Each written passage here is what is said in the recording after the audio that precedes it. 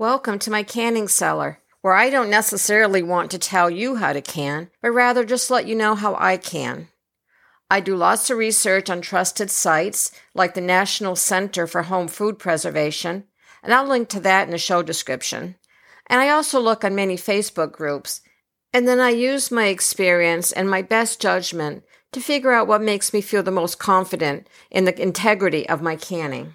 I've said this before, but my podcast studio is also known as the dining room, and I try to edit out as much as possible all the outside noises, including our dogs. Maybe there's a horse that will whinny, and there's usually a lot of trucks going up and down the side road. I don't have any sponsors, and I link to items that I use personally, and I don't get any kickback. I only do this podcast because it's fun. So my friend Corey sent me a recipe for sweet tea jelly, and I decided to make it using chai tea. Because I didn't have the required liquid pectin, only powdered pectin, I thought I could substitute the powder.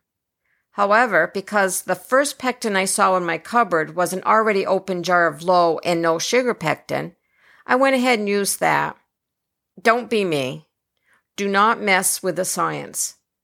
I had to process that batch 2 times to get it to gel, adding more pectin the second time.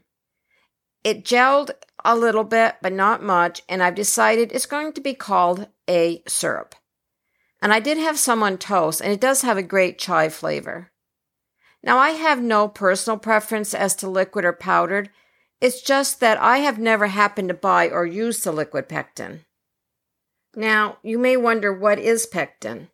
Pectin's a carbohydrate, and it's stored in the cell walls of different kinds of plants, and it comes from the pulp and skins of fruits and vegetables. So, in my chai tea, there are no fruit or vegetable products, so we have to add the pectin to make it gel up.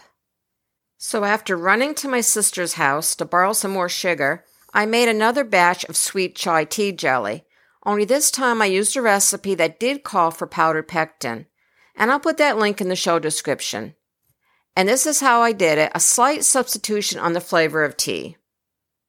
My equipment was a Dutch oven pot, which was an awesome thrift store find of a vintage Wagner ware pot, and then a smaller pot for boiling water, a 2-cup measure cup, a tablespoon, a wooden spoon, a canning funnel, a lint-free cloth, a jar lifter, and a dish towel.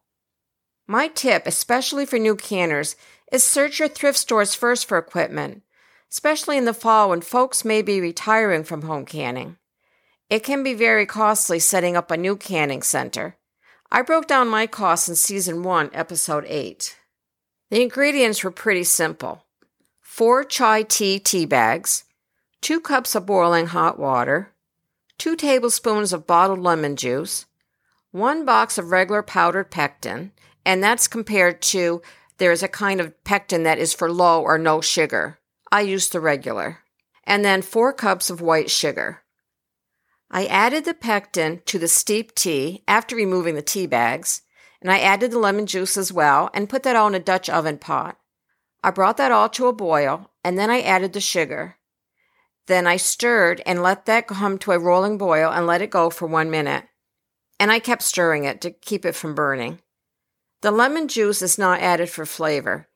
It's added for the acid value of it, so that it can be water bath instead of pressure canned. I have done some research on whether or not I can pressure can jellies or jams, and the answer has been yes, but mostly no, with the no being because of the pressure canning resulting in overcooking the jelly or the jam, and also it just takes longer to do because you have to let it come up to pressure and you have to let it cool down from the pressure. So this chai tea jelly at a rolling boil was an amazing sight of light brown clouds, and it didn't want to settle down so that I could see if any foam needed to be skimmed off, so I didn't even bother trying. The foam is edible, and I would have kept it in a dish for eating. But like many folks, I always remove it, because that makes more room for the actual jelly product, especially if the jar is going to be entered at a competition, where I wouldn't want the foam to ruin the look of a nice jelly. My jars were already warm from the warming cycle in the canner, So I used my canning funnel and a half-cup measure cup to fill the jars. I wiped each rim with a hot water-soaked lint-free cloth. I put on the lids and I finger-tightened the rings. These were processed for 10 minutes on the water bath cycle. And again, I was using the Presto Precise digital canner. I used 4-ounce jelly jars and I used 8-ounce jelly jars. It's perfectly okay to process in one batch 2 different sized jars, but you always have to go by what is called for the biggest jar. And because these were processed for at least 10 minutes, there is no need to pre-sterilize the jars. This is information found on many trusted sites, including the National Center for Home Food Preservation. After they were done processing, which was 10 minutes, I let them set in the water after I took the cover off. I let them set for about 5 minutes, and that's just to let the pressure come down a little bit. And then I used a jar lifter to remove them from the canner and place the jars on a dish towel. Hot jelly goes into hot jars into hot water, and then onto a dish towel to avoid shocking the jars on a not-so-hot surface.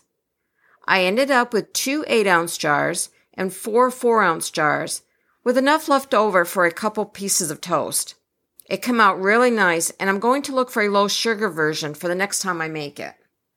Again, I thank you for visiting my canning cellar. Talk soon. Stay safe.